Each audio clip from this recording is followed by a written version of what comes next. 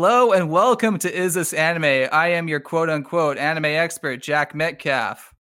And I'm back for one episode, for the 100th episode. I'm Malcolm McLeod, the guy who knows nothing about anime. And I'm your anime expert, Sasha Husband. It's episode 100, folks. Yay, applause, applause, applause. Sound effects, whatever we fucking want. Yeah, I think first of all, we should thank the most important folks, the listeners, for letting us get to this amazing number. Wouldn't you agree, Malcolm and Sasha?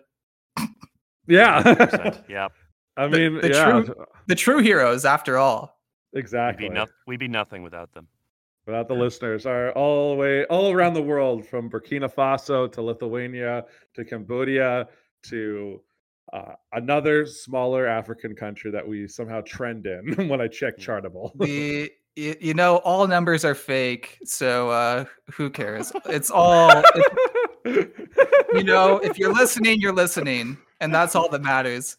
What I do love, though, is the chaos is back. I can already feel the chaos coming in, which, as you, dear listener, may have noticed, the chaos has been very restrained without Malcolm, and now we're doing something that I knew would cause some chaos, which is, we did this about 2 years ago now, Malcolm. It was about 2 years ago since we covered Dragon Ball. We were going to cover the Frieza saga at one point. You ended up bailing on it. And also, I think I even agreed with you that it would have taken us 7 weeks. It probably wasn't going to be worth it for just one major moment.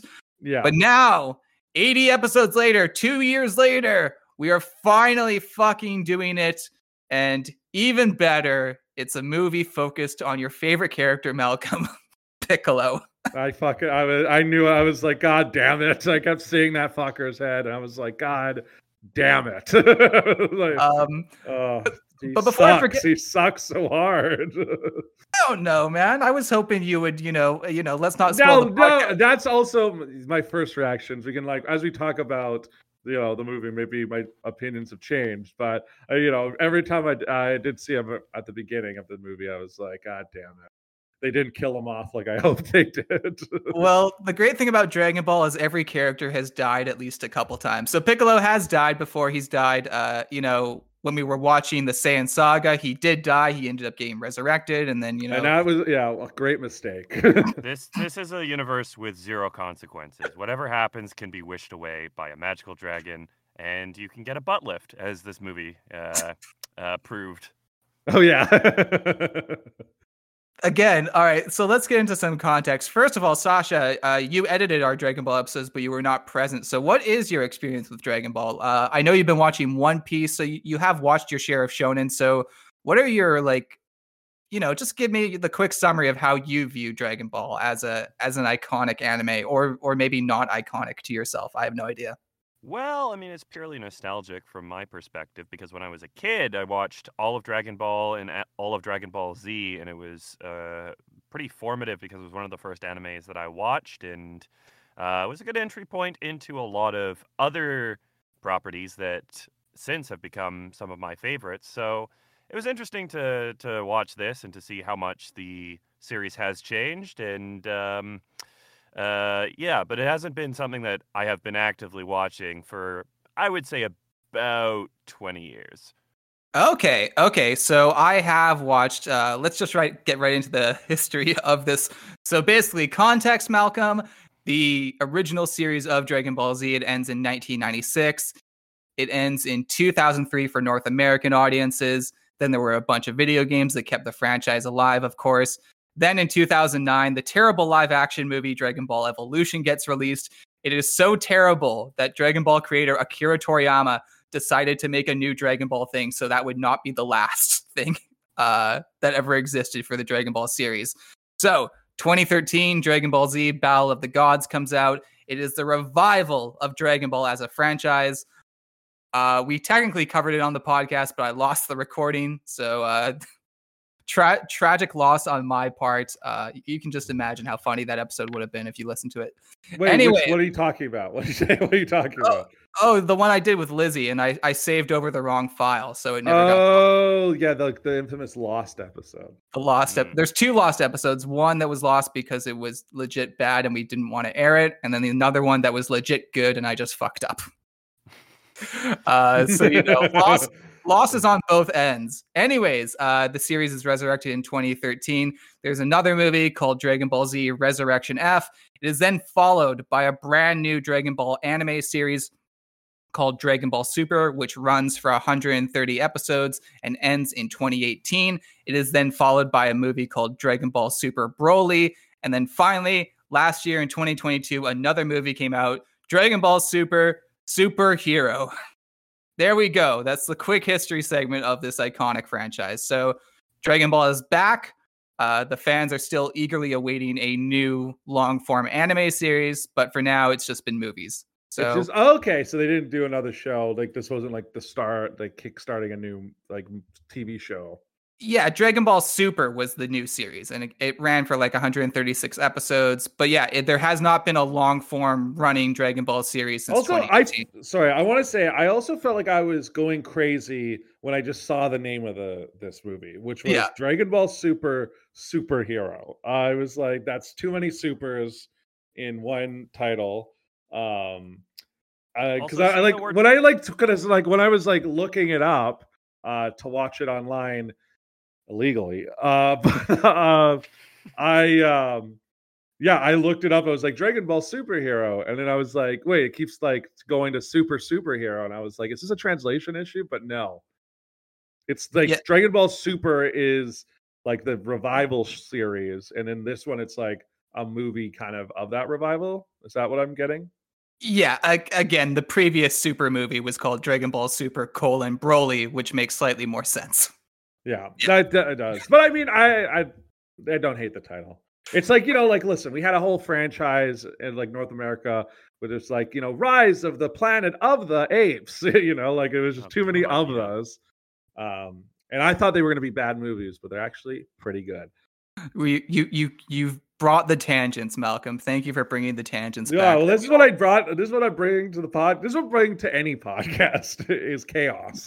There's a reason why the episodes without you have been averaging under an hour, and it's because of this shit. Anyways, let's just get right the fuck into it. So, Malcolm, you of course had missed a lot of Dragon Ball. You ended it off at the Saiyan arc. And in the context of this series, about 20 or so years have passed. This movie does not focus on Goku or Vegeta, which is why I like it a lot. It focuses on Piccolo and Gohan. And just to jog your memory, Malcolm, I remember during our Dragon Ball podcast, you had stated that you were interested in seeing where Gohan was going to go. And how did you like, first of all, what do you think of Gohan? Your early thoughts on adult Gohan? I mean, he's like his dad. He's exactly like, is he, and his is he? real dad. His real, well, his real dad. Yeah. I mean, I think I have to say that. I feel like I know there's is it not it's like the meme is that it's like Piccolo is Gohan's real daddy, right? As Guardians of the Galaxy said, he may be your father, but he's not your daddy. So I think, Piccolo's the daddy. Goku is the father. If Piccolo, yeah, exactly. So we open immediately with a ton of exposition that, Malcolm, I'm curious to see how much you got of. We open on Kid Goku kicking the Red Ribbon Army's ass, and then there's some narration explaining the Red Ribbon Army and the Cell Saga arcs. We learn that Commander Red's son Magenta carried on the Red Ribbon Army and turned them into Red Pharmaceuticals. And then Magenta also discovered that Dr. Gero had a grandson named Dr. Hito, which means vomit. Malcolm, did any of that shit make sense to you? No, but I was like, okay, this is just a lot of like, I felt like it didn't really make any sense because I don't follow this anime. And I also don't have a child, like, as we established in like previous episodes about Dragon Ball, I have no nostalgia for this because I never watched this as a kid. Like, I remember it being kind of around, like it was sort of around on the playgrounds and stuff, but like I never personally watched any of this. So like going in, I'm kind of going like, all right, so there's some world building. There's things that like it's kind of a catch up. I kind of appreciate it. I was like, all right, at least they like are almost giving me a little bit of a recap before going into them. Yeah, it's for the rare person like you who has not watched any Dragon Ball and they're just like, screw it, I'm just gonna come to this movie. Yeah, it's you know what it is. It's like when if you bring your girlfriend to the movie theater and she's never watched anything, but you've watched everything, and it's trying to like help her get into this. I'm the girlfriend in this situation. Yeah. Oh What my about you, God. Sasha? What did you think about that? I mean, I'm just cynical when it comes to any anime just giving people the context of what came before it. Mostly in long form kind of settings, like in the runtime of any TV series of an anime, where it's like, I think they should just reward people for remembering and having that stuff in their memory. But I mean, like, it was nostalgic, and it did take me back to the superior of all the Dragon Ball series, which is the original Dragon Ball, before things went off the rail with Dragon Ball Z.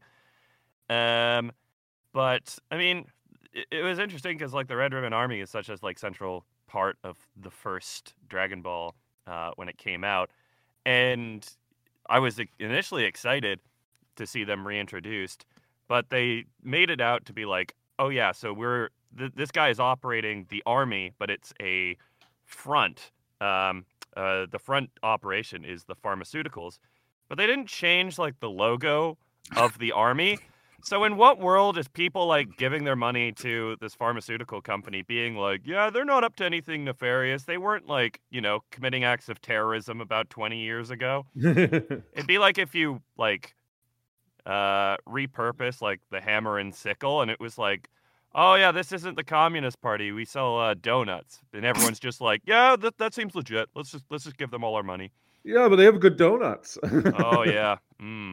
Tastes Yeah. like Collective. Also, is it just me? But I kind of felt like the like Red Ribbon, everything like the way their like logos were in this movie reminded me a lot of like Team Rocket. Like I don't know why I was getting a lot of Team Rocket vibes. Yeah, it looks kind of similar. They both got R's. Yeah, the Red And Ribbon Army. it's the red and the white, and then the R's. Yeah.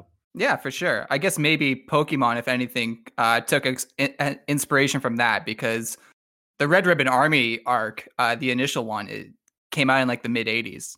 And then the subsequent revival of them, which led into the Android arc, which is part of Dragon Ball Z. That's like 90s or whatever. Anyways, so it's official. Akira Toriyama, go after Pokemon. You deserve a piece of that pie. So anyways, again, because movies have to be nostalgia porn, this goes especially for Marvel and everything. Everything is a reference to everything. Because the head of the Red Ribbon Army, he had a son named Magenta, and the lead scientist had a grandson named Dr. Hito. And so, of course, they all have to clash and come together. And so Magenta discovers this grandson. His assistant Carmine informs Magenta about Hito's backstory. We see in a family tree that Dr. Giroux's wife was the model for Android 21, who is in the Dragon Ball Fighters video game. So they're just throwing a ton of references out there for the nerd like me, because I'm just like, oh shit, that all connects. It's all canon, folks. Hito, he is serving a prison term for making zombie robots that robbed a convenience store.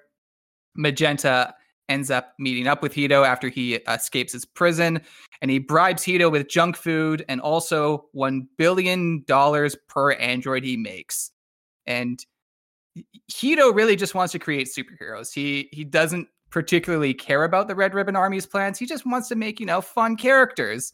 And I do feel that Hito is a bit of a stand-in for Akira Toriyama. He's the guy who's like, yeah, I just wanted to, do my silly movie, make my wacky characters.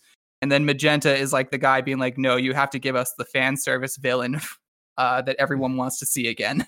It's interesting that it's such a cynical sort of critique of the people that are funding him to do it. And it's like, fuck, they like roll him out every couple years and like, just do another fucking movie. And he's like, but I wanna. Nope, no, you can't do it. Can't do Dragon Quest. Can't do another Chrono property. Got to do Dragon Ball.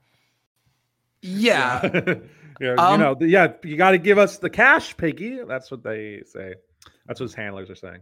I will want to say, Sasha, I think now's a good time to talk about this. This movie is quite funny, at least in my opinion, and it does feel closer to the OG Dragon Ball style than, say, Z was, which, you know, Malcolm, again, you covered Z. Z had a couple laughs, but it was definitely the action portion of that series, you know?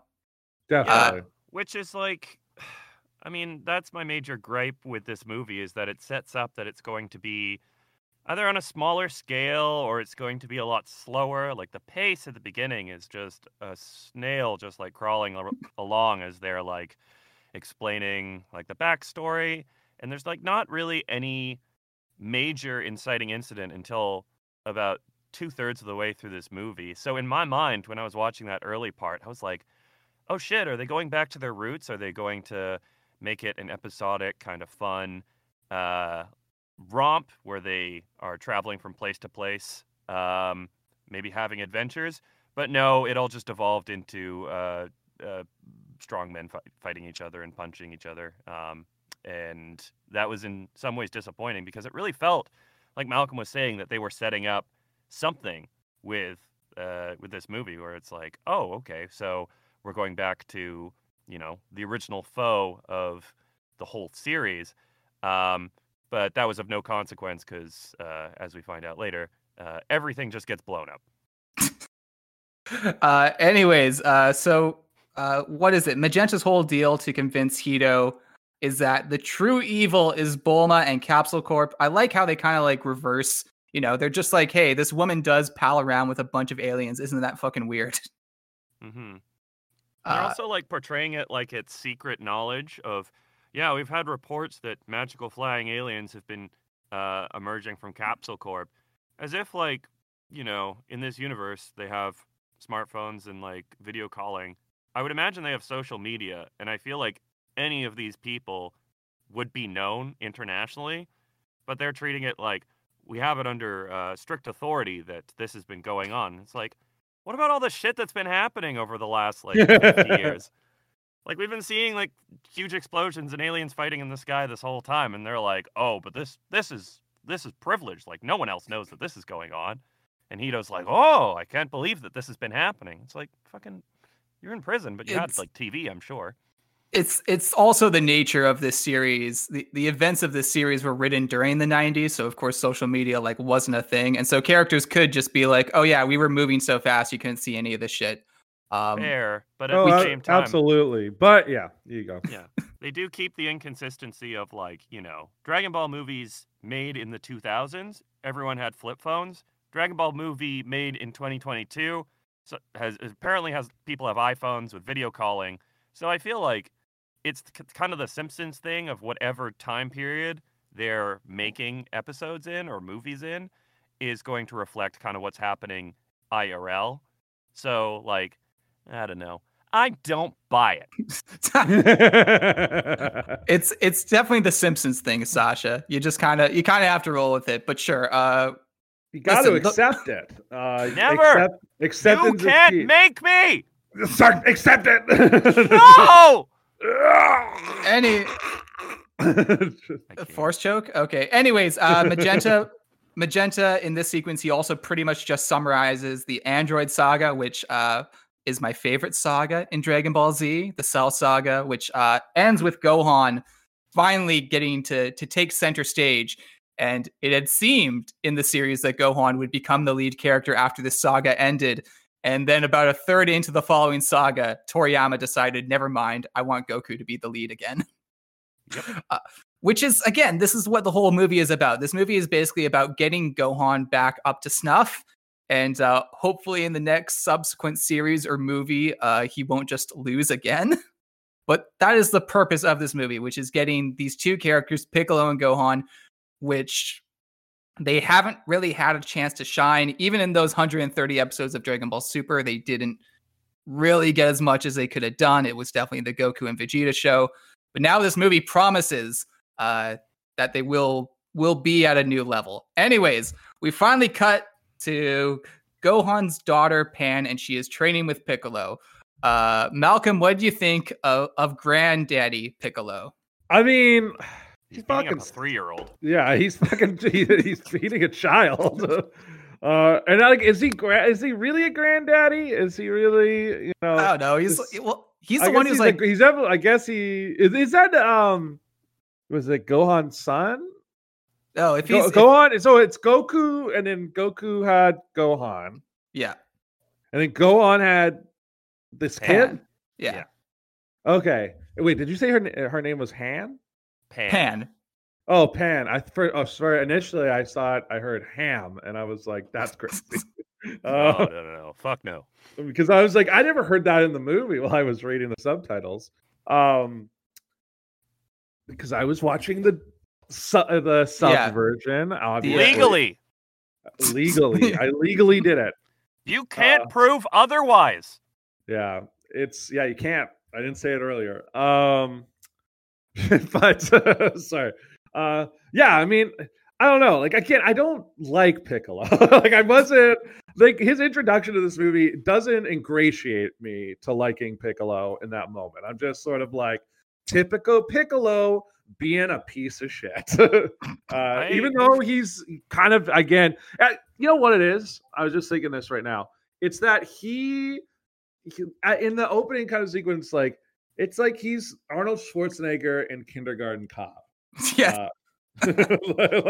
You know, and maybe that just ingratiated me a little bit more. But yeah, there's a little bit of it. Like, initially, my first impression is I gotta hate this guy. But as I said, he grows on me in the movie.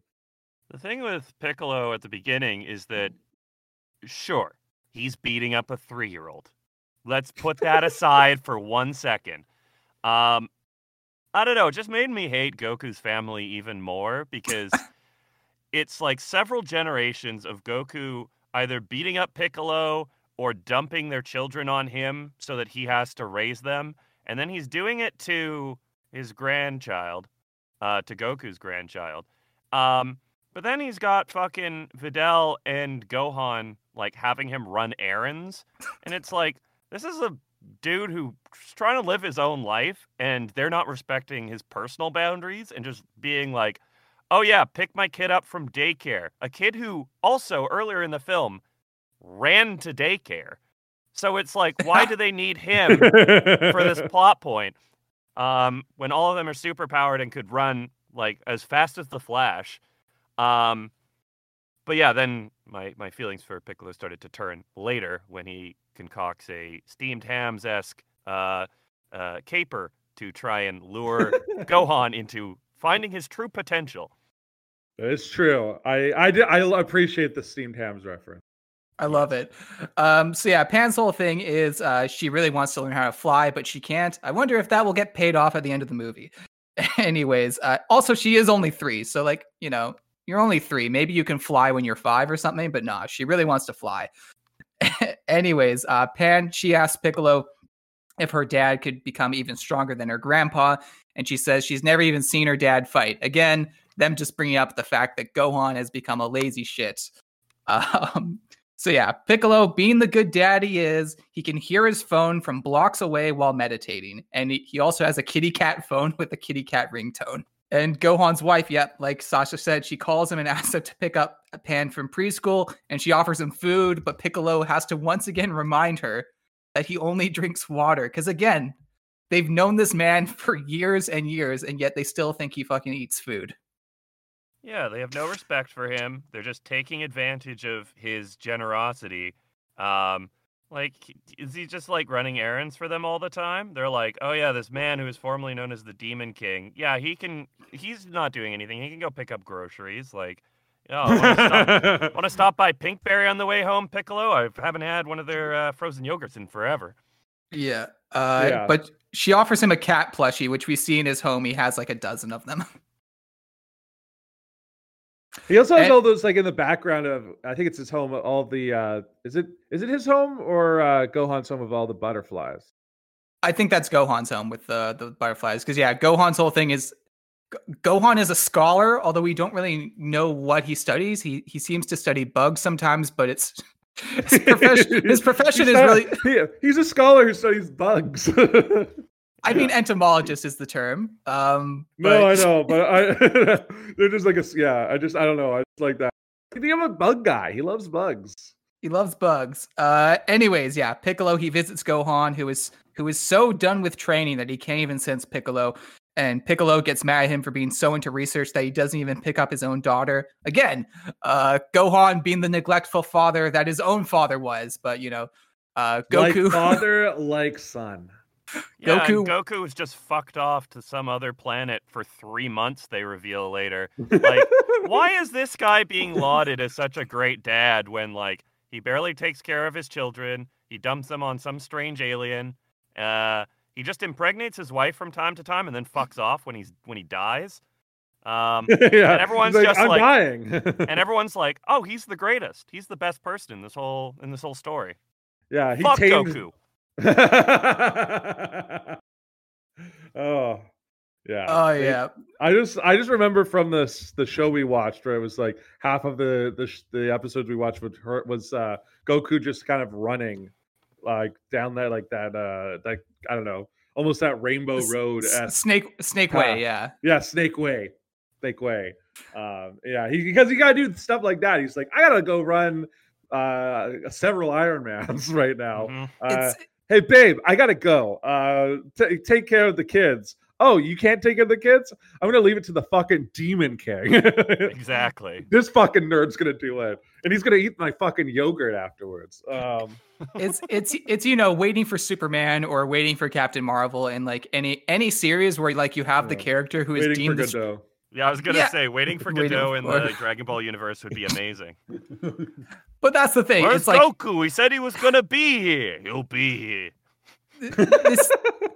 this series is infamous for the ways it has to bend over backwards to create problems for characters to not appear, and so they can just end the movie or the arc right away. Anyways, what is it? Yeah, we also see Piccolo in the family wedding photo, and Gohan's mom is not present. But my theory is that I guess she was the one who took the photo. But yeah, nice family. That's what they're like. Hey, babe, wedding. Hey, yeah, you're my wife. Take the fucking photo now. No, I gotta look good. Gohan's Or wife is in the Chi-Chi. photo. Gohan's wife is in the photo. It's his mom who isn't. Instead, it's his, His mom. Yeah, no, sorry. Hey, mom. Hey, mama. Take the photo. Or We don't. Anyways, Piccolo, he then gets attacked by a superhero themed android named Gamma 2. And Gamma 2 is so superhero themed that when he punches Piccolo, like a comic book style lettering pops out, and even Piccolo comments on it. He's like, what the fuck? Where did that come from? Well, they were Did doing you- that earlier in the movie too. I think when Magenta was like spilling his tea, you could see like little sort of Batman splashes of like kapow, kaboom, which I think is just present in the manga that Toriyama drew. Like anytime someone would like activate a capsule, you would see like a puff and then just like a kaboom effect, which I was like, oh, okay, so it's like going back to that more cartoony style. Like I can get behind this. Yeah. Sadly, that's only present for this fight. Boo. But yeah, it's a fun fight. Let's talk now the 3D. Did the 3D work for you guys? Because that was the other new thing. This is the first Dragon Ball product that wasn't like a video game to be done in this 3D style. I think it was great. I think the animation style was really beautiful. I like the move that a lot of not just anime, but also like Western animation is going towards. Like you look at Into the Spider-Verse or Puss in Boots, they are going for bold colors and like sometimes some like comic book effects that we see in this, but also like what's called animating on 2s and 3s. So in normal animation, you animate every one of the 24 frames of character animation. But in these movies, I've noticed there's a move towards leaving some frames out of the animation. So it gives it kind of a choppy feel, which I don't think people would have been super keen on back in the day. But the way that they're doing it now looks very good. Yeah, I thought it was a visually stunning movie. It was really nice. Yeah, it was a big controversy when it was like first announced, and I do think the the Goku and Vegeta segment is probably the worst looking of it. Maybe it was just done by the B team or something, but it just looks a bit off compared to the rest of the movie. But otherwise, I wasn't taken out of it. The buddy I saw it with, he was less enthused, but again, he likes the hand-drawn style. So, I like this style. I will say, like, yeah, I think there's a nostalgia to like the 90s sort of like almost grittier hand-drawn style, but I think this like is very modern and it's sleek and it's sort of like a good like way forward. Because like I don't know, there's a couple of the action sequences, like the one on the train, like where there's like that train that like really benefited from this this animation style. Like if it was like the old animation style, it wouldn't have been like half as good. For sure, and the way they can like rotate the camera and stuff, it looks really good at with that. Yeah, it becomes more cinematic rather than just sort of like we're like going like frame, like we're basically copying panels from the manga and then going in and trying to like animate that. It's like, oh no, this is a movie. This is a movie. For sure. Anyways, Piccolo and Gamma 2, they duke it out. Gamma thinks he's killed Piccolo, so Piccolo then takes a Red Ribbon Army officer's uniform and he infiltrates them and he learns of their plans to create a new Cell. Sasha, is this where you started to groan when you realized that they were bringing back Cell?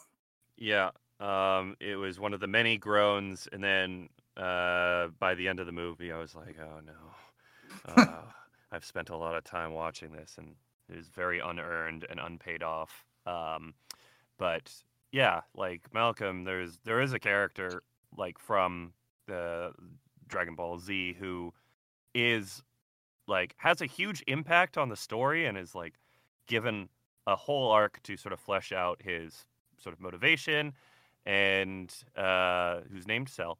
And for me, I was like, okay, so this was leading me into the thought of like, they wouldn't possibly introduce this as a component to the movie 40 minutes into the runtime and expect it to pay off. Like, this is going to be like a multi-movie thing. And I was dumb and naive for thinking that for even a split moment, because when I was on Wikipedia trying to see if there was a follow-up to this movie, there was not. So that's when I really saddled in and was just like, all right, let's see how this shakes down.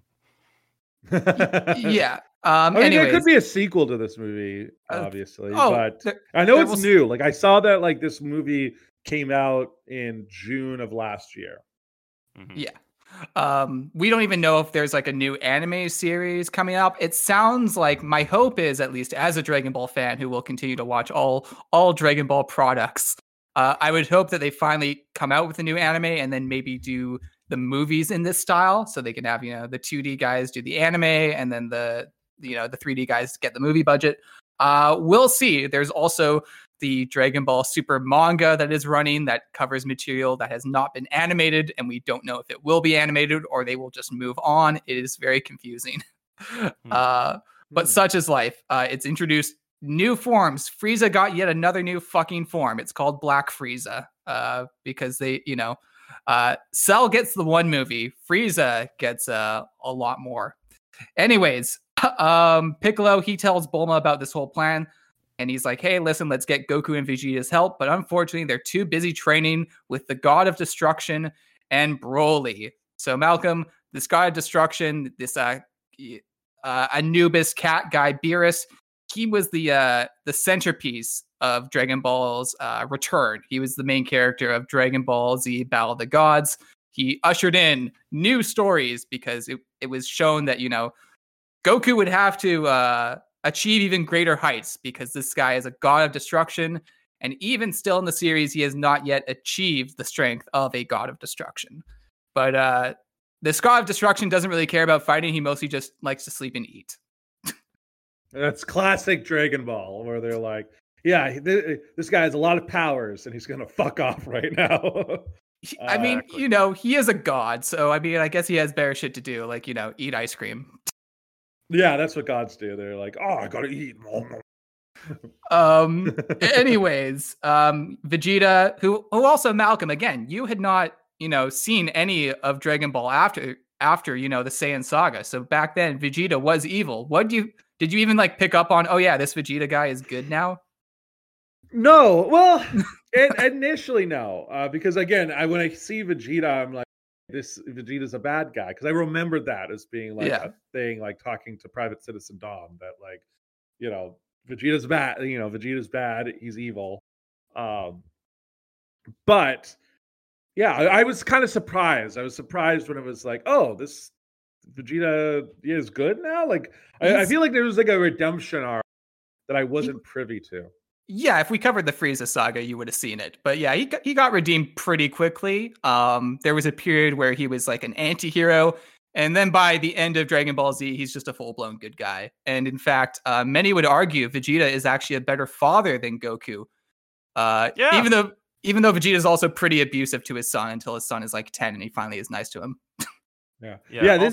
This one, it feels like it's like if you're single age, like digit for age, you're expect the adults in your life to beat the hell out of you. But when you turn 10, also interesting thing, you're an adult. Both Vegeta and Goku have children in the series. Goku has 2 kids, but Goku also grew up on Earth, so he's much more of like a human Earthling than Vegeta is. And one of the things that actually kind of like seems stupid and bugs me about the series that they made after Dragon Ball Z, Dragon Ball Super, is that they establish, after Goku has had 2 children, that he doesn't know what kissing is. Oh, fuck yeah. Because at one point... He went full penetration and nothing else. It was glory. Yeah, his kids were conceived glory hole style. It's like how the Amish do it, with a sheet and a hole cut out of it. Yeah. Yeah, but like there's a... They're like, no, we're not Ku Klux Klan. We're not Ku Klux Klan. We're having sex to procreate. That's the Amish. But Vegeta, like Goku sees someone giving CPR, like mouth to mouth, and he's like, ew, that's disgusting. Why would you touch mouths? And Vegeta, who is more of an alien than him, is like, that's essentially kissing. And Goku goes, what's that? And he's like, how the fuck did you have 2 children and not kiss your wife? And he's like, I don't know. And it's never explained. It's never explained. She kissed him on the dick. He was like, never again on the lips. Yeah. Yeah. He's like DJ Khaled. Well, not like DJ Khaled, because maybe the only lips he's kissing. Anyway. Whoa! Cunnilingus. Yeah, I enjoy Dragon Ball Super, but there's definitely numerous things where Goku is just the biggest fucking idiot in that. Yeah. Anyways, yeah. Also, it should be noted, Malcolm, that Vegeta is the husband of Bulma, because that's also a thing that happens. Vegeta's the one who gets to marry Bulma in the series.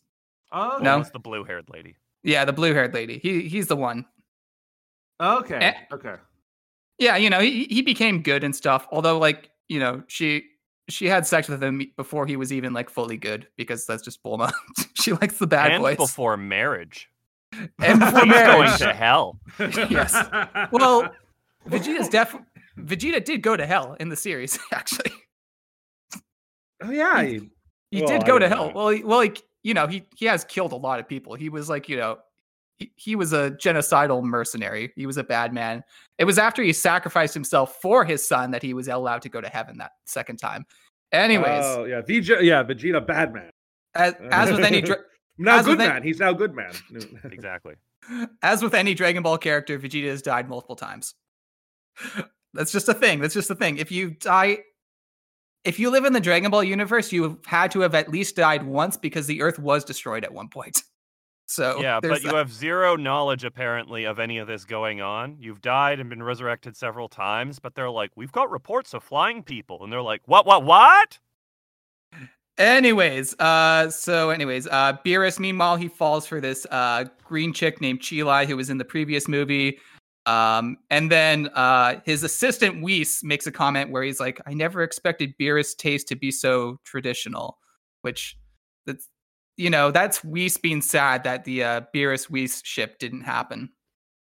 Is that big in the Tumblr sort of discourse about Dragon Ball these days? I mean, they're just 2 best bros who live together for all of eternity. So yeah, they gotta fuck. Anyways, the next logical progression. Yeah, they fuck, no kissing. Anyways, Whis then declares a sparring match, and then we get a prime shot of Bulma's booty as she looks for Whis' communicator. And then Beerus ends up just tossing an ice cream container on the communicator so Goku and the rest can't help and end the movie earlier. Classic hijinks. Classic hijinks, listen, at least the movie like knows the logic is stupid, so they're just like, yeah, let's just get this out of the way. They're not going to help out. We've got other things to do.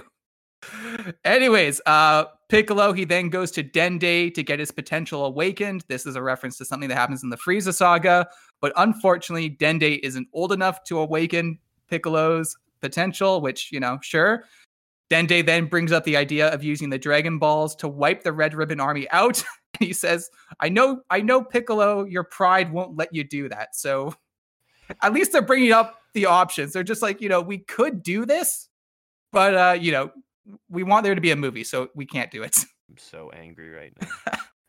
It's like all of that goes down, and then like this movie has so many like callbacks that just feel it doesn't feel like, oh man, that makes me nostalgic for when Dende or like when the big Namekian like unlocked people's potential. They're like, yeah, why hasn't that been available this whole time? Oh, he's not old enough? Okay, well, why didn't they bring this up like 20 years ago when Dende was put in this position? It's like a lot of people just going, oh yeah, this is an option, and then it not going anywhere.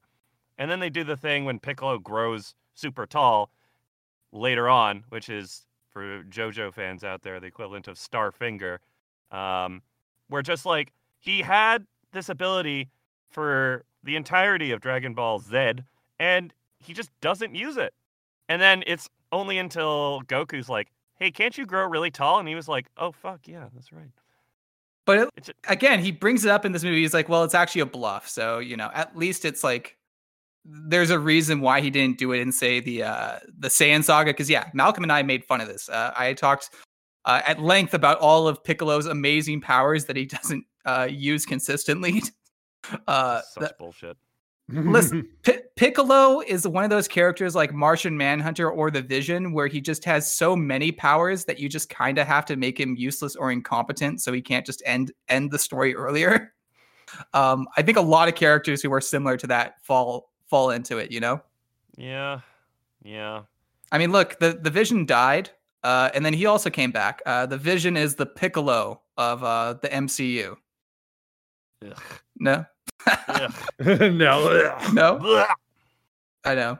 I'm a big Martian Manhunter fan, but DC hasn't gotten around to doing him justice yet. Anyways, They gotta go back to the well. They're like, can we find Val Kilmer's voice? Can we bring him back?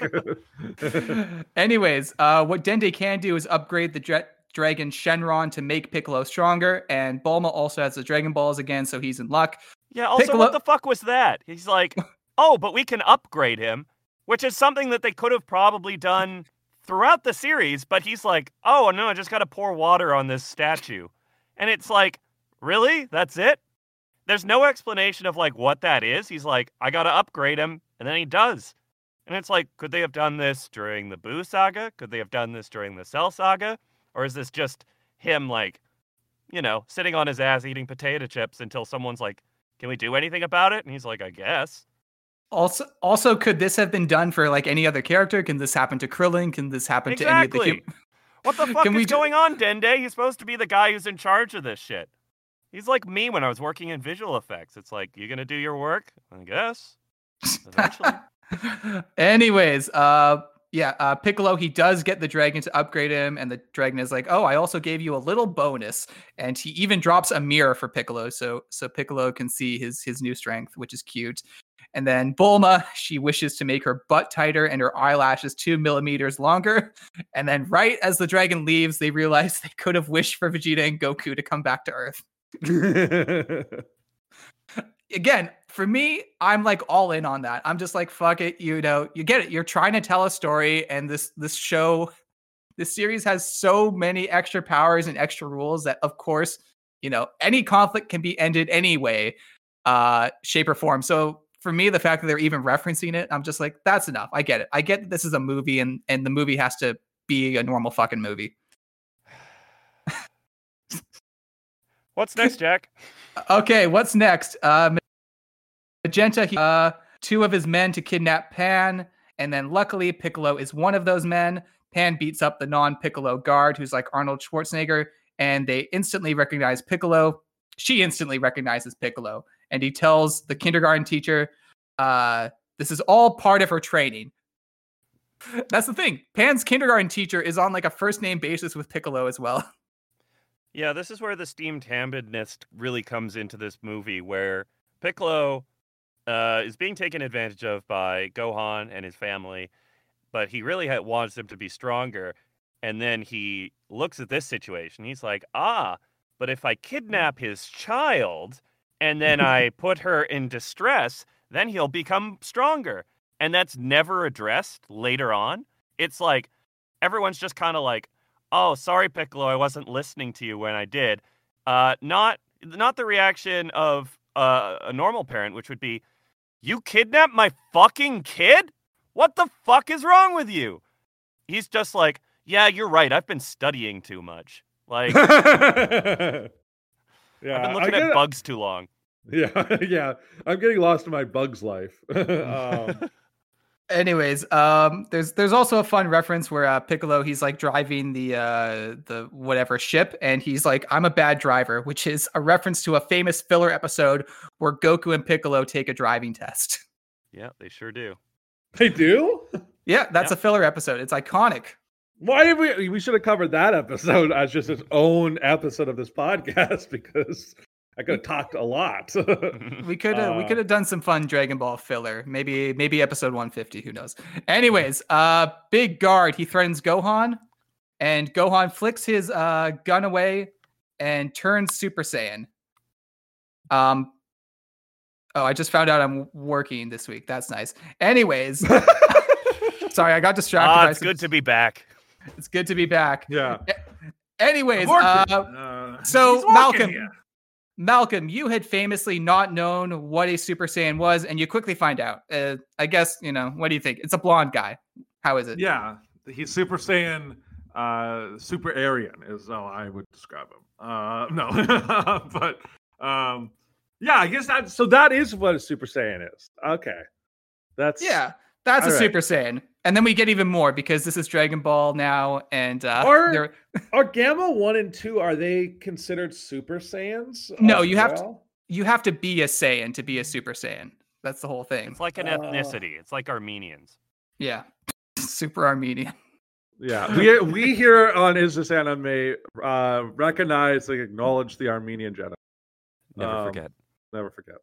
But yes, this is what people paid to listen to. But they don't. It's free. You can get it on any podcast streaming service. Anyways, Gohan, he dukes it out with one, and Piccolo is happy that Gohan still has it. He even says, "Gohan still got it." So yeah, we get the big fight. We get the fight with Gamma 1. Gamma 1's like the serious one. Gamma 2 is the funny one. Anyways, Gohan, he turns Super Saiyan against Gamma 1, and he even takes his glasses off because Super Saiyan corrects his vision.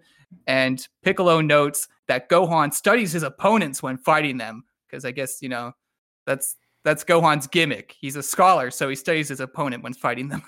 No? All right. No. Piccolo, Piccolo then pretends to threaten Pan to boost Gohan even further. And the virtual landscape also changes to daytime, which I thought was cool. Gamma 2 and Piccolo also get their rematch. And Piccolo finally gets a small bonus, which is a brand new form that turns him orange and raises his antenna. Malcolm, what do you think of this new Piccolo form that is officially known in the canon as Orange Piccolo? So it's called, he's called Orange Piccolo because he's... Yes. That's what he's called. It's just that's the official toy on the box name, Orange Piccolo.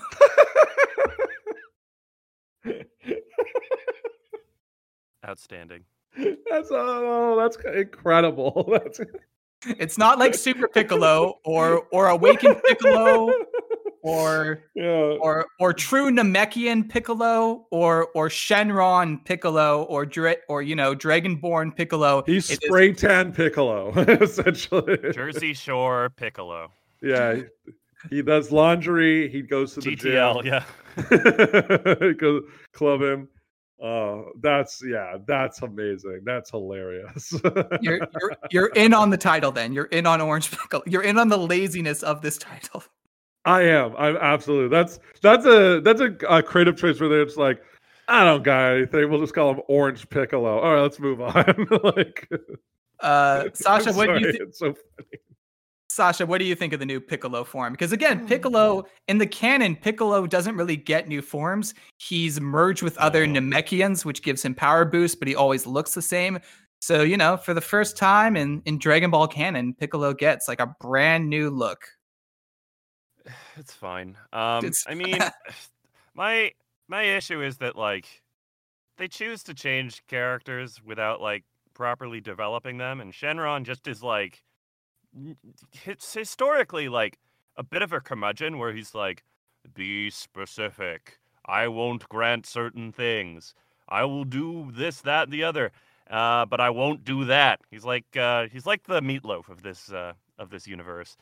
But for this one, he was like, threw something a little extra in there, like he's a mechanic or something, and then he just like does the Dragon Ball Z thing of like he changes color and he becomes a little beefier, and I saw that and was like, fine, yeah, that's fine, I get it, like I know why they're doing this, but I mean it's like one of what it goes back to like a lot of my problems with Dragon Ball Z or Dragon Ball Super as well to an extent of just like all the characters want, they don't really desire anything important. They just want to be more powerful. And that's the motivation of like a selfish person or a supervillain.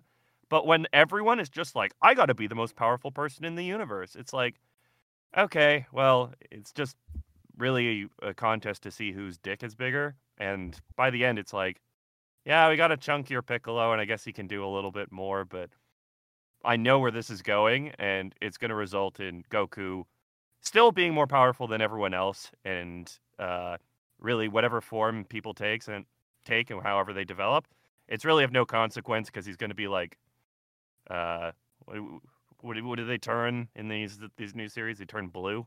Like blue. No, Super Saiyan Blue is already outdated. Goku's new form is called Ultra Instinct, which was a cool form because in theory anyone could get it, even a human could get Ultra Instinct, but of course they've limited it to just Goku because nice Dragon Ball. Vegeta got a new form in the manga called Ultra Ego, but in typical Vegeta form, he didn't even get to have a win against the opponent he learned this form against. He ended up still getting his ass kicked, and then Frieza ended up getting a brand new form instead and resolving the plot completely, which was pretty lame. The Dragon Ball Super manga, if you think even the movies are lame or even the anime, the Dragon Ball Super manga is pretty fucking bad. Well, I got something to look forward to. Yeah, we'll see if they canonize it or what. It's very fucking confusing. Anyways, Carmine, he tries to shoot Pan, but Gamma 2 steps in and declares that he knows who the real bad guys are. And then Piccolo tells Gohan they can stop fighting too. Magenta then tries to activate Cell Max. Magenta pops his shirt off and reveals that he is also partly an android now. But then in a bit of payoff, Hito tries to stop him and he kills Magenta with his little bee robot. But then in his death, Magenta activates Cell Max anyways. Mm-hmm. Bulma, she then shows up with Krillin's hot wife, Android 18, Goten, and Trunks. Trunks being the son of Bulma and Vegeta, and Goten being the forgotten son of Goku. Goten, who is such a lame character at this point, I don't even think he has like his own move. Yeah, they show up for some reason because they like, show up. Time to pad out the numbers. This movie doesn't have so much happening. Like it has so much going on, and they're like, let's bring more people into this. It's fan service.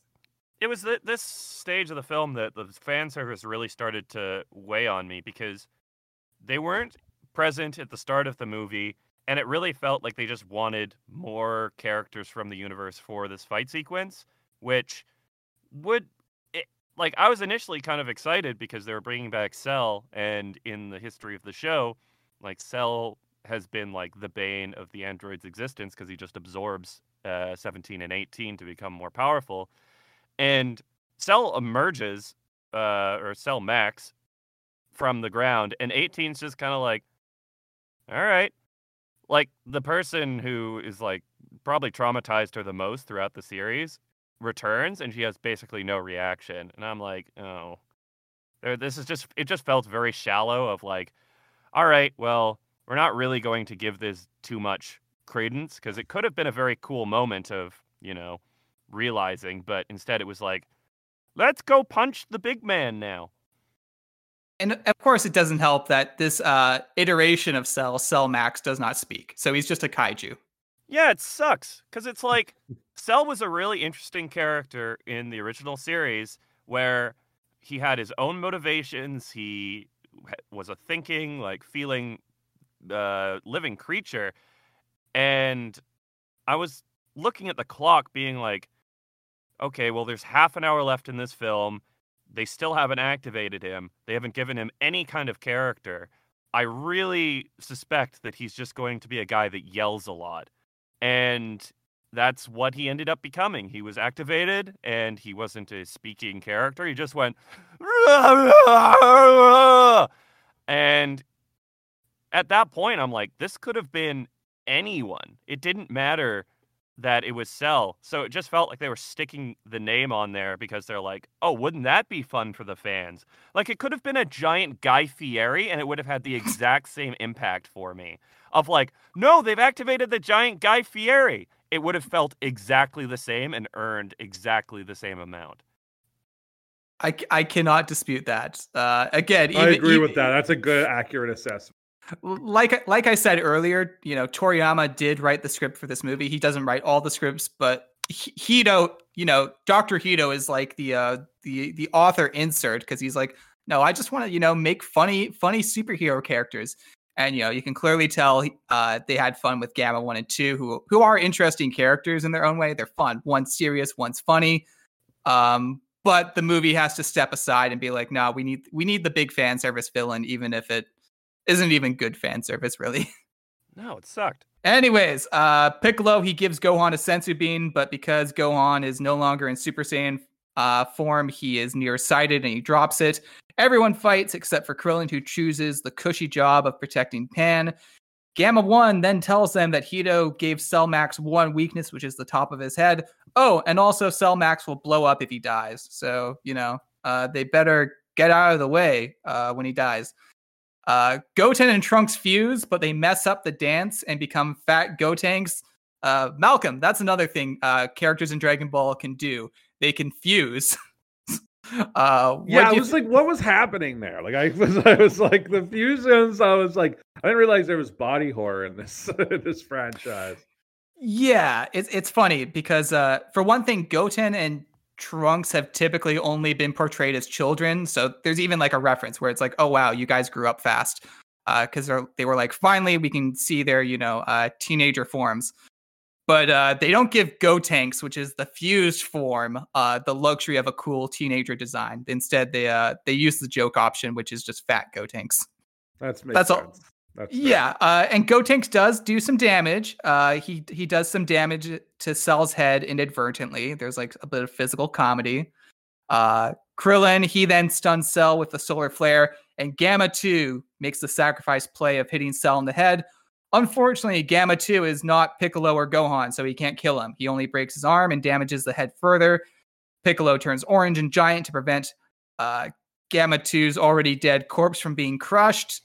And yeah, this is where we get the question where Gohan's like, yeah, why don't you just turn giant? And he's like, well, it doesn't actually make me stronger. Anyways, it just looks pretty cool. It's a bluff. It's a bluff. And to be fair, it is used because, Cell Max is a kaiju. So Piccolo does use that bluff as well as you can do in that situation. Mm-hmm. Yeah. And then Piccolo, he at least manages to find a senzu for Gohan to eat. And Gohan's like, seriously, Piccolo, you kept the last senzu for me? And he's like, that's because you're my son, Gohan. That's not what he says in the dialogue, but that's what he means by it, You're my boy. You're my boy. Is I may not be your father, but I am your daddy. To quote Guardians of the Galaxy. Anyways, Piccolo he asks Gohan to unleash his true power and save the world. Then Piccolo dukes it out with Cell. He even gets his arm chopped off. As Gohan powers up, the other heroes also help out, but they get knocked out pretty quickly. And then Cell he holds up Piccolo's defeated body, and Gohan finally snaps. And this is a visual reference. This is a visual reference to Gohan snapping when Cell killed Android 16. Isn't that right, Sasha? I guess. Yeah. Yeah. I mean, it was similar of like, you see his loved ones get hurt and then he gets pushed over the edge and it's the same exact, like, it's the same black and then black background with the red line, like that whole shock thing. It's the exact same thing. I didn't remember that, but okay. So I guess that's a cool reference. Basically, the whole point of this movie is put characters in traumatic situations where they probably will have nightmares for the rest of their lives with the imagery that has been burned into their memories. Yeah. But they won't because they'll all enter fugue states in which they go, oh, and then they just like return to like their lives. Or they have the PTSD and that's why they like are obsessed with bugs. Yeah, I hope that the next film is just Gohan going to like therapy, and he's like, and then he was held up by his throat, but I became more powerful, so that's good, right? And he's like, so your dad was absent during your childhood, you say? We gotta remember, what is it? He saw Gohan saw Goku die at least twice. Piccolo was the one who killed Goku in the Saiyan saga, and then Goku chose to let himself die when Cell blew up during the Cell games.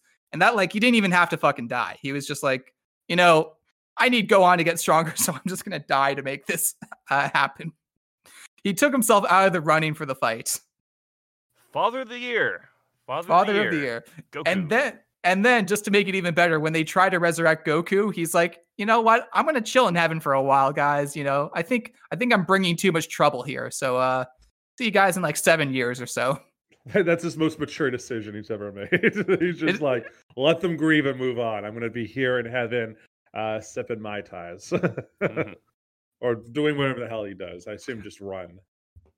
No, sipping Mai Tais. You had that right. Sasha, imagine how good Dragon Ball would have been if it ended with the Cell saga. Would that have been a better ending than the Buu saga? I mean, I liked the ending of the Buu saga. That was fine. It was the true closure of Vegeta's arc, and I was like, oh, well, that's as good. He's finally resolved to the fact that, he doesn't have to constantly strive for being the most powerful and just be confident in his own abilities. But then that was completely undone by Dragon Ball Super when everyone's motivation from that point forward was, let's endanger as many people as possible just to prove that I have the biggest dick. That's more of a Goku thing, at least. I mean, Vegeta does criticize Goku for his actions constantly in Super, so there's that at least. I suppose. I think that the proper conclusion to the whole series was a little-known show called Dragon Ball GT. Which, fuck off. In my opinion, better than Dragon Ball Z. I tried to watch Dragon Ball GT, and I cannot agree with that assessment. I think the last 10 minutes of GT are good, where Goku... I mean, yeah, when he's like coming back to Earth. I just think that it was a return to form of like Dragon Ball the series was like a road trip show where it's like episodic. Every episode they're in a different spot. They're helping people out, and it's kind of fun being in a Toriyama environment. And they did that for GT. It was like they go to a different planet every episode. It's fun. You see them get into hijinks. Ha ha ha. And then Dragon Ball Z is just like basically characters getting more muscular, charging up a lot. The best characters fall by the wayside. Yamcha dies in that hole. It just feels way less satisfying looking back in retrospect. And as a kid, like, yeah, it was exciting. And then they have lots of like powerful laser blasts coming out of their eyeballs and whatnot. But it removed a lot of the joy, which made the original Dragon Ball so fun. And like, even looking back, there's like humor and like things that I remember quite fondly that show how much happens in that show, which I thought GT did a very good job of emulating. But yeah, Dragon Ball Z is like, for me, it represents a lot of like kind of the power fantasy elements that were fun as a kid, but as an adult I look back and I appreciate the original Dragon Ball and GT much more. I my note on GT, and then we'll move on, is just GT has the road trip feel, and then it bails off it. Probably like 15 episodes in, and it's like, never mind, we want this to be more of a Z style show, and it's not a very good Z style show. But I do like the ending. I think that ending is good, and I wasn't big on the whole Goku becoming a kid thing either. But again, we will see if Dragon Ball Super or whatever ends up retconning it. Who the fuck knows? Yeah. You will, yeah. I'll text you when that's officially confirmed, I'm sure. Anyways, Cell Max, he holds up Piccolo's defeated body. Gohan finally snaps, and then he turns into a new form, and this form is called officially Gohan Beast. Applause? I don't know. I mean, this is just hitting on more of my criticisms of the show, where it's like, I can't do it, and it's like, oh well, what if we kill your friend? And then the trauma is like, okay, my hair's a different color now. It was like, I don't know, it's just so much of that throughout the series of just like, and oh well, his hair already turned blonde. What are we gonna do? How about we turn it blue? Ooh, that hasn't been done before. Like, it kind of read. I hate to say it, just with like all of the fan service and how it was executed, there are times where the writing of this came off as bad fan fiction, where it's like, oh, but what if Piccolo turned orange? Oh yeah. And what if Cell comes back, but he's like really powerful this time? Like, Sasha, did you know the writer of the Dragon Ball Super manga is the guy who wrote the fan fiction manga Dragon Ball AF? Oh, really? Which back in the 90s and 2000s, my friends, including previous guest on the show, Dante Samarelli, were convinced that was real. I mean, this is early internet era. We're also children, and you're just like, oh, anything on the internet must be real. Dragon Ball AF must be real, and the AF stood for after future. Oh, Dragon Ball as fuck. But there is something to be said that like, a Dragon Ball fan fiction writer is now a writer, an official writer for Dragon Ball. You hear that, kids? You can fail upwards. Well, I guess. Listen, your Tumblr dreams can come true. Isn't that also just what the Disney Star Wars stuff is too? Really, J.J. Abrams. Started. I actually like most of it. I like a chunk. I'm a hardcore Last Jedi defender, but I'll digress. Anyways. Yeah, Gohan turns into Gohan Beast. Cell punches Gohan, and Gohan isn't even phased. And then Cell makes an insanely huge energy blast that's going to destroy the world. It's taking up, a good chunk of the world. It's so fucking huge. It's like miles huge. And then Piccolo grabs Cell with his stretchy hand, and Gohan finally unleashes the move that Jack Metcalf, was waiting 20 plus years to fucking see on screen, the Special Beam Cannon, which you were watching the sub, so it was translated as like Maseng Poco, but no. Mm-hmm. The Special Beam Cannon is Piccolo's iconic move. It is the move that Piccolo used to kill Goku and Raditz. So it is Gohan using the move that killed his father, which he witnessed when he was 5, and he finally gets to use that same move. Yeah, just the fact that like none of that was foreshadowed, really. Like, it would be good if they had like some kind of hint to that, or like even like a scene where, I don't know, it could have been fleshed out more when earlier in the film Piccolo was being critical of Gohan, but instead the whole scene was, look at these bugs, which was fine, I guess. But like, yeah, I saw him going into the pose for the Special Beam Cannon, was just like, at this point, I guess you were led. You weren't like me. I was cheering in the fucking theater. I should also note I saw this movie twice in theaters and almost saw it a third time. Oh, really? So you saw this in theater? I didn't realize that. Oh yeah, no, I saw this in theaters back when it like came out, man. So I did enjoy this movie a lot. But again, I will also not diminish Sasha's criticisms, which I can both agree with and also say I just found this movie to be fucking fun. Like, don't get me wrong. It was a romp I enjoyed myself. It was good to go back into the universe of these characters. I'm just a cynical old prick who looks at media and thinks like, I don't know, I've worked in the entertainment industry and I just see the cogs turning of like how executives want to create films, and like they're great spectacles, don't get me wrong. I like a night out at with the MCU as much as the next guy. I don't know. I crave, like you were talking about Star Wars. I crave a story in one of these universes where it's not just about the same four things. Where maybe it's like it takes place in the Dragon Ball universe, but it's a guy who owns a record shop. I don't know. That stuff is more interesting to me, but that's also just me having consumed so much media. Yeah, you want Jim Jarmusch's take on Dragon Ball. I want to see coffee and cigarettes, but in the Dragon Ball universe.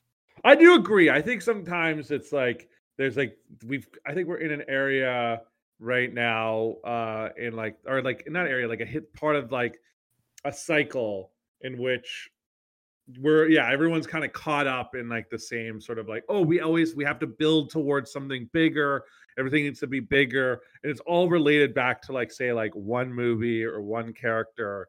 And it's like that was one of the issues I was having like getting into Star Wars, where I was like, they keep talking and teasing about this giant world, and yet we're always going back to fucking Luke Skywalker. And I'm just like, I want to see more. And I think the TV shows are like branching away from it, but still, like I've heard very good things about Andor, but I think still it's like there's those elements there where you're like, let's go pan right a bit and see what's going on the right, or pan left and see what's going on in like the left. Well, that's it exactly. And also, like, I get that so much of Star Wars is about, the struggle between, an empire and a resistance, but they also tease so much in that show or in that movie series where it's like, I don't know, I could stick to just one planet and just like hang out here for 90 minutes, and I'd be curious to see like what sort of japes the Wookiees get up to, or just like it doesn't always have to be there's a plot, the Empire is advancing, we gotta like fight the Empire, and the shiny swords will come out eventually. Like that stuff is not what interests me. It's more like, can we flesh this out more to be something more than just the same shit over and over and over and over again? I should also bring up the fact that you did work on Ghostbusters Afterlife, which was a movie that did make me groan pretty hard. Hey, I'm not... look, I can't stand by everything that I work on. Some things are a paycheck, but also the visual effects for that movie were longlisted for the Oscars, and I was part of that team, so I am quite proud of that project from that perspective. And that's all I'll say on Ghostbusters Afterlife. All right. He can't talk about it. The NDA runs for a couple more years. Exactly. Check back in 2029. Listen, you know what the listenership of this podcast is. I think you're probably fucking safe. Not gonna risk it. Not gonna risk. You never know. You never know. Like the problem is you don't know who's listening to the podcast in like Dominica, right? We don't know who's listening because this podcast keeps trending in the most random countries. Anyways, after Gohan finally kills Cell Max once and for all, Piccolo is like, hey, where'd you learn that move? And Gohan says he was actually practicing it in secret. So guess what? It turns out Gohan was training all along. I think, just from what you mentioned, Sasha, maybe we could have like seen like after like Gohan was talking to Piccolo in that first scene, we could have maybe just seen Gohan like put his fingers on his forehead and just kind of charged it up. And we were like, oh, what's he going to do? Or something that kind of hinted at that. Or something. Yeah. Yeah. So we got nothing, and it was like he did it, and yay, I guess. And it made Jack Metcalf very, very happy. I roared in a theater of like maybe 20 people because this movie was not well advertised. Did anyone else roar with you? No, I think it was just me, but I didn't give a shit. Well, that's all that matters, Jack. Anyways, Gamma 2 is unfortunately dead for real. Everyone else survived, but Gamma 2 fades away into nothingness. He is there the can one. Only be one Gamma. He's the one casualty of this movie. Who knows if we'll see Gamma 1 or something, or maybe this is Dragon Ball. maybe Dr. Hito ends up rebuilding Gamma 2 again. But what is it? Also, Pan, she finally learns how to fly. So yay on that. We get like a little ending scene of Pan flying, and we get to see all the characters smiling and stuff. It's a fun little shot. Trunks and Goten fuse properly for once, but we don't actually get to see them. So I guess we're going to have to wait even longer to see what Teen Gotenks looks like. And then the movie ends. The post-credit scene is a scene where Goku and Vegeta have finished sparring, and it turns out that Goku falls first, and Vegeta has finally defeated his foe Kakarot in a sparring match that doesn't actually mean anything. But then, you know who is affected by it? Broly and his friend. They're crying, so I thought that was cute. Yeah, and then what's her name is in the back being like, ugh, boys. There you go.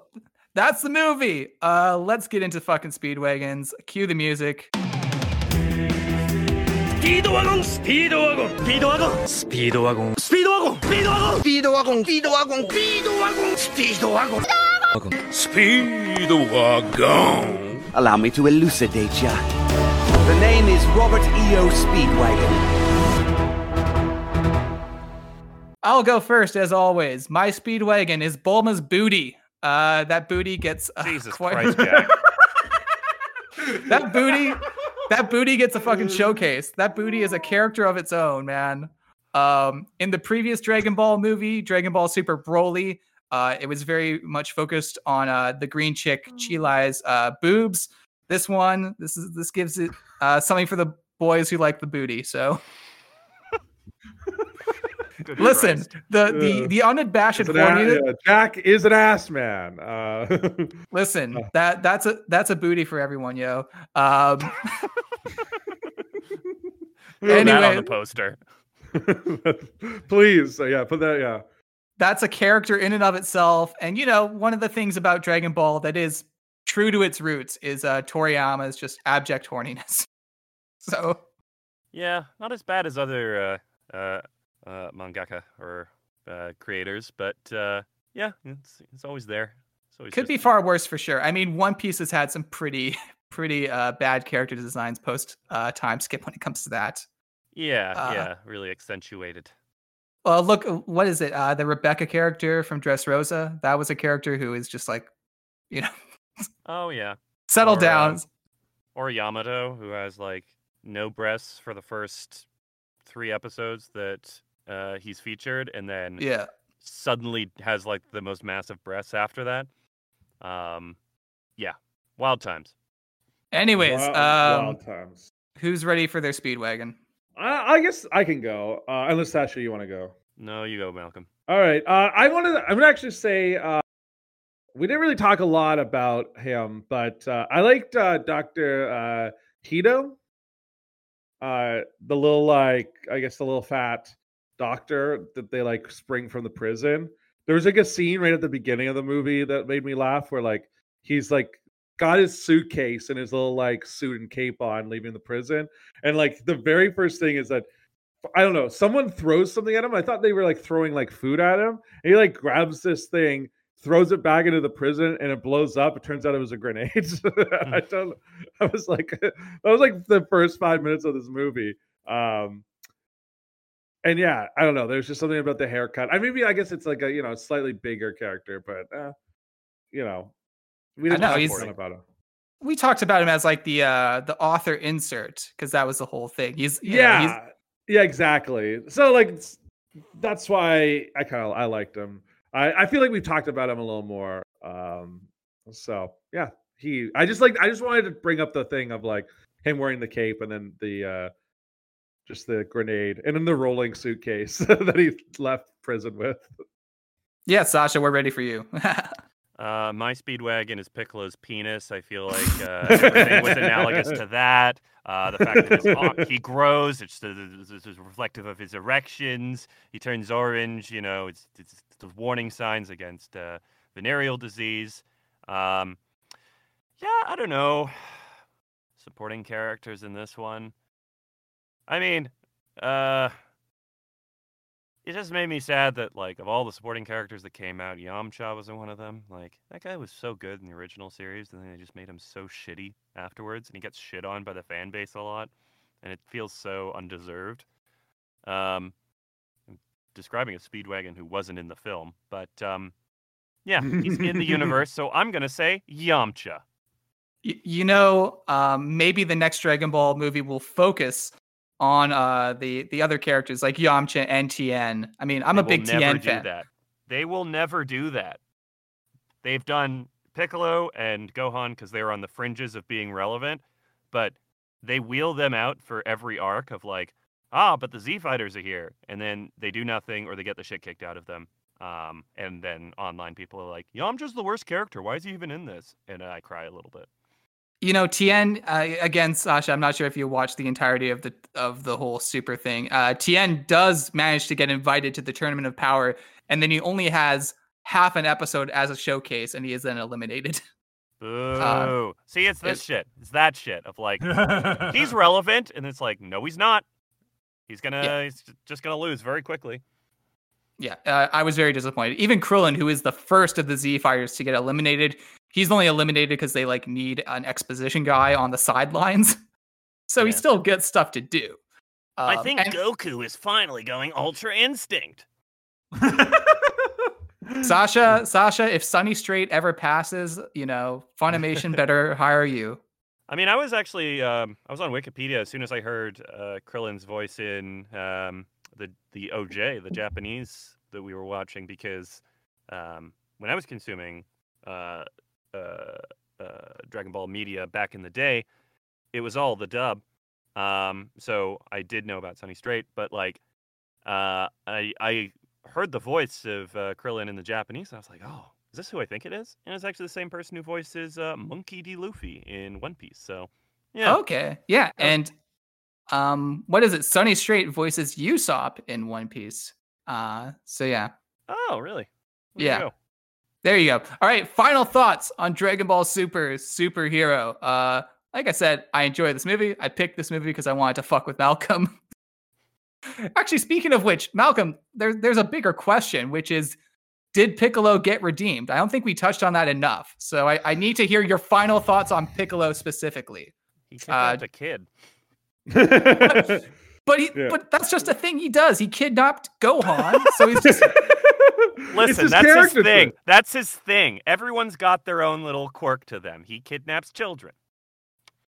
He kidnaps children and then goes into like kindergarten cop like storylines with them, where he's like, I oughta sitcom dad with these like kidnapped children. When he kidnapped Gohan, it was more malicious. It was like, yeah, I fucking killed your dad. I hate your dad. I'm going to train you and, prove that I'm the best by, taking his son. And then, of course, he sacrifices himself because it turns out he did form a bond with Gohan. And then, subsequent stories, he, of course, just, became the Vision or Data or whatever. He became the nerd of the crew because he couldn't compete in the strength level anymore. Always there to support Gohan. But anyways, I'll let Malcolm continue.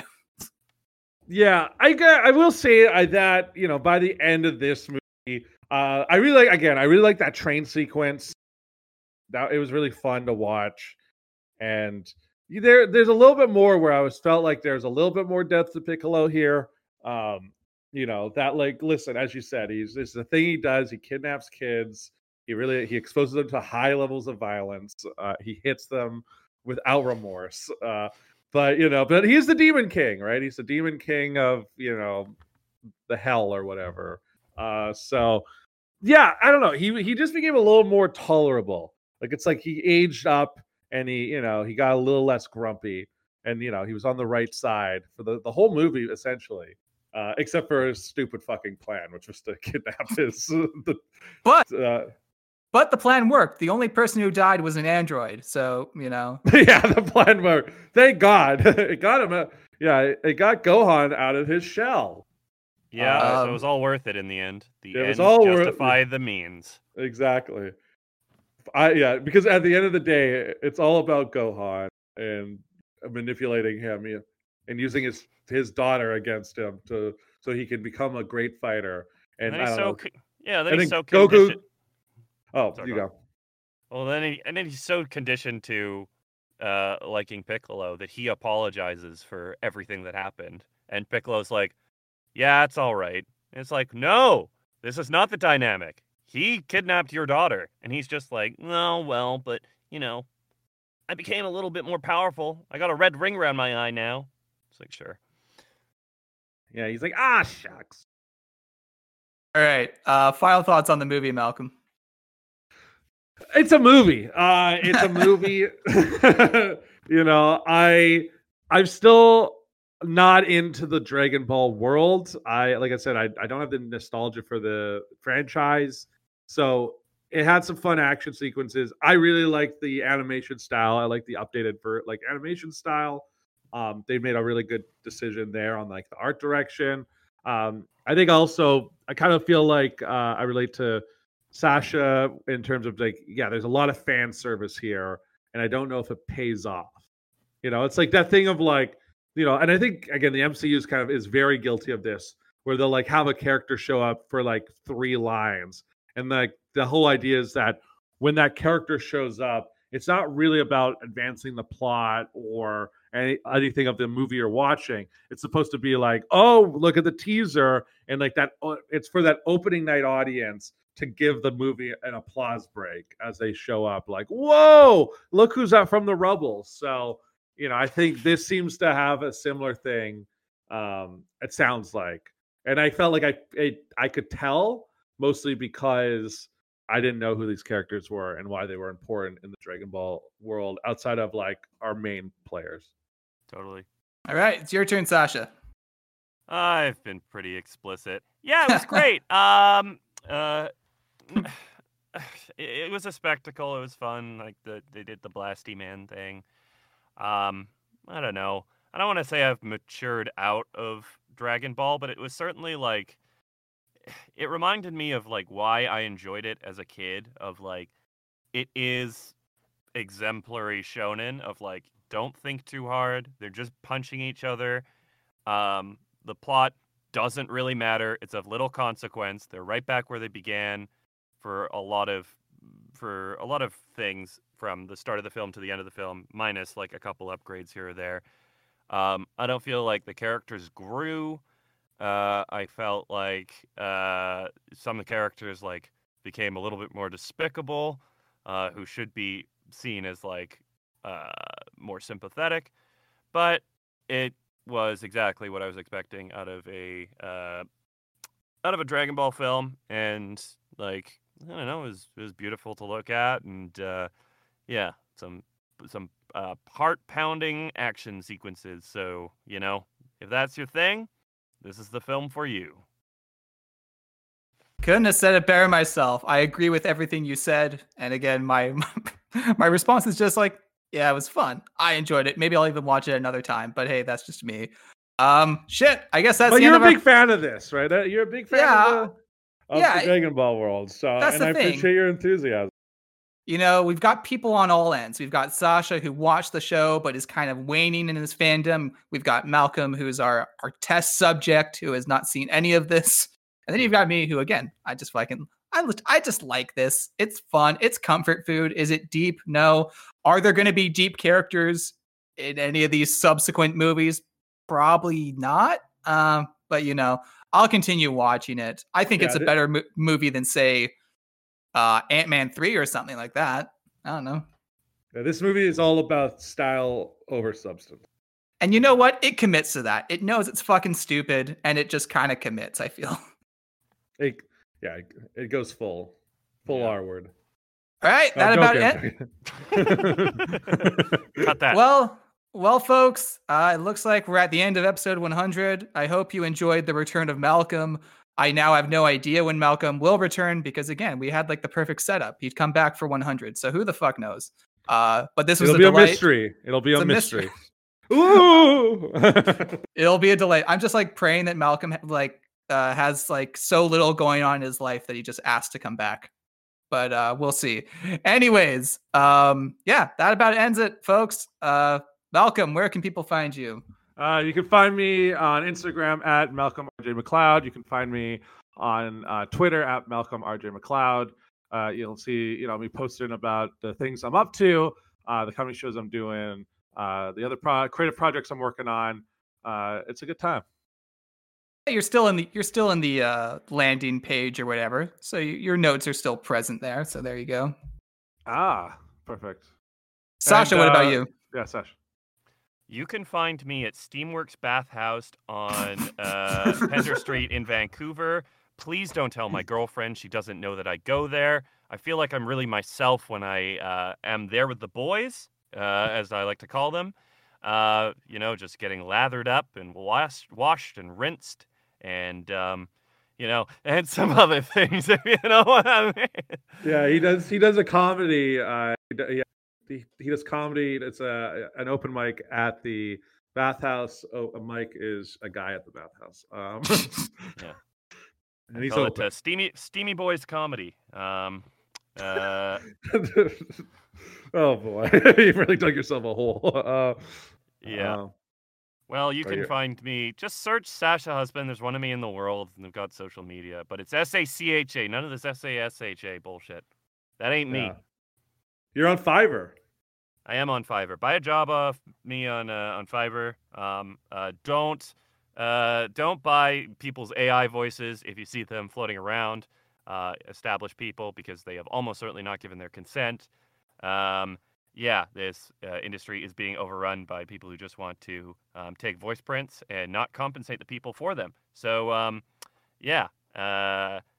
unless it's of like a politician. If it's Joe Biden and Trump arguing about Halo Reach, then by all means. But for people who are trying to make a living, no, don't do it.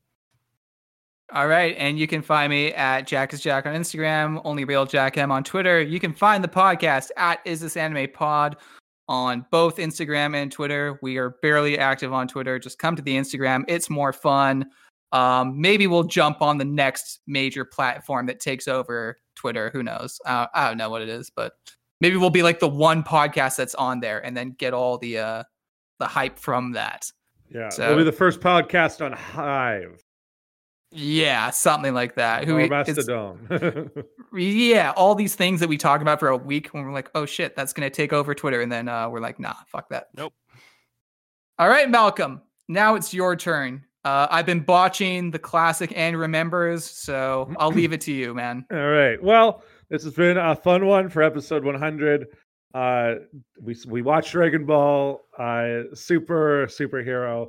And remember, it's still sex if you don't kiss her on those lips.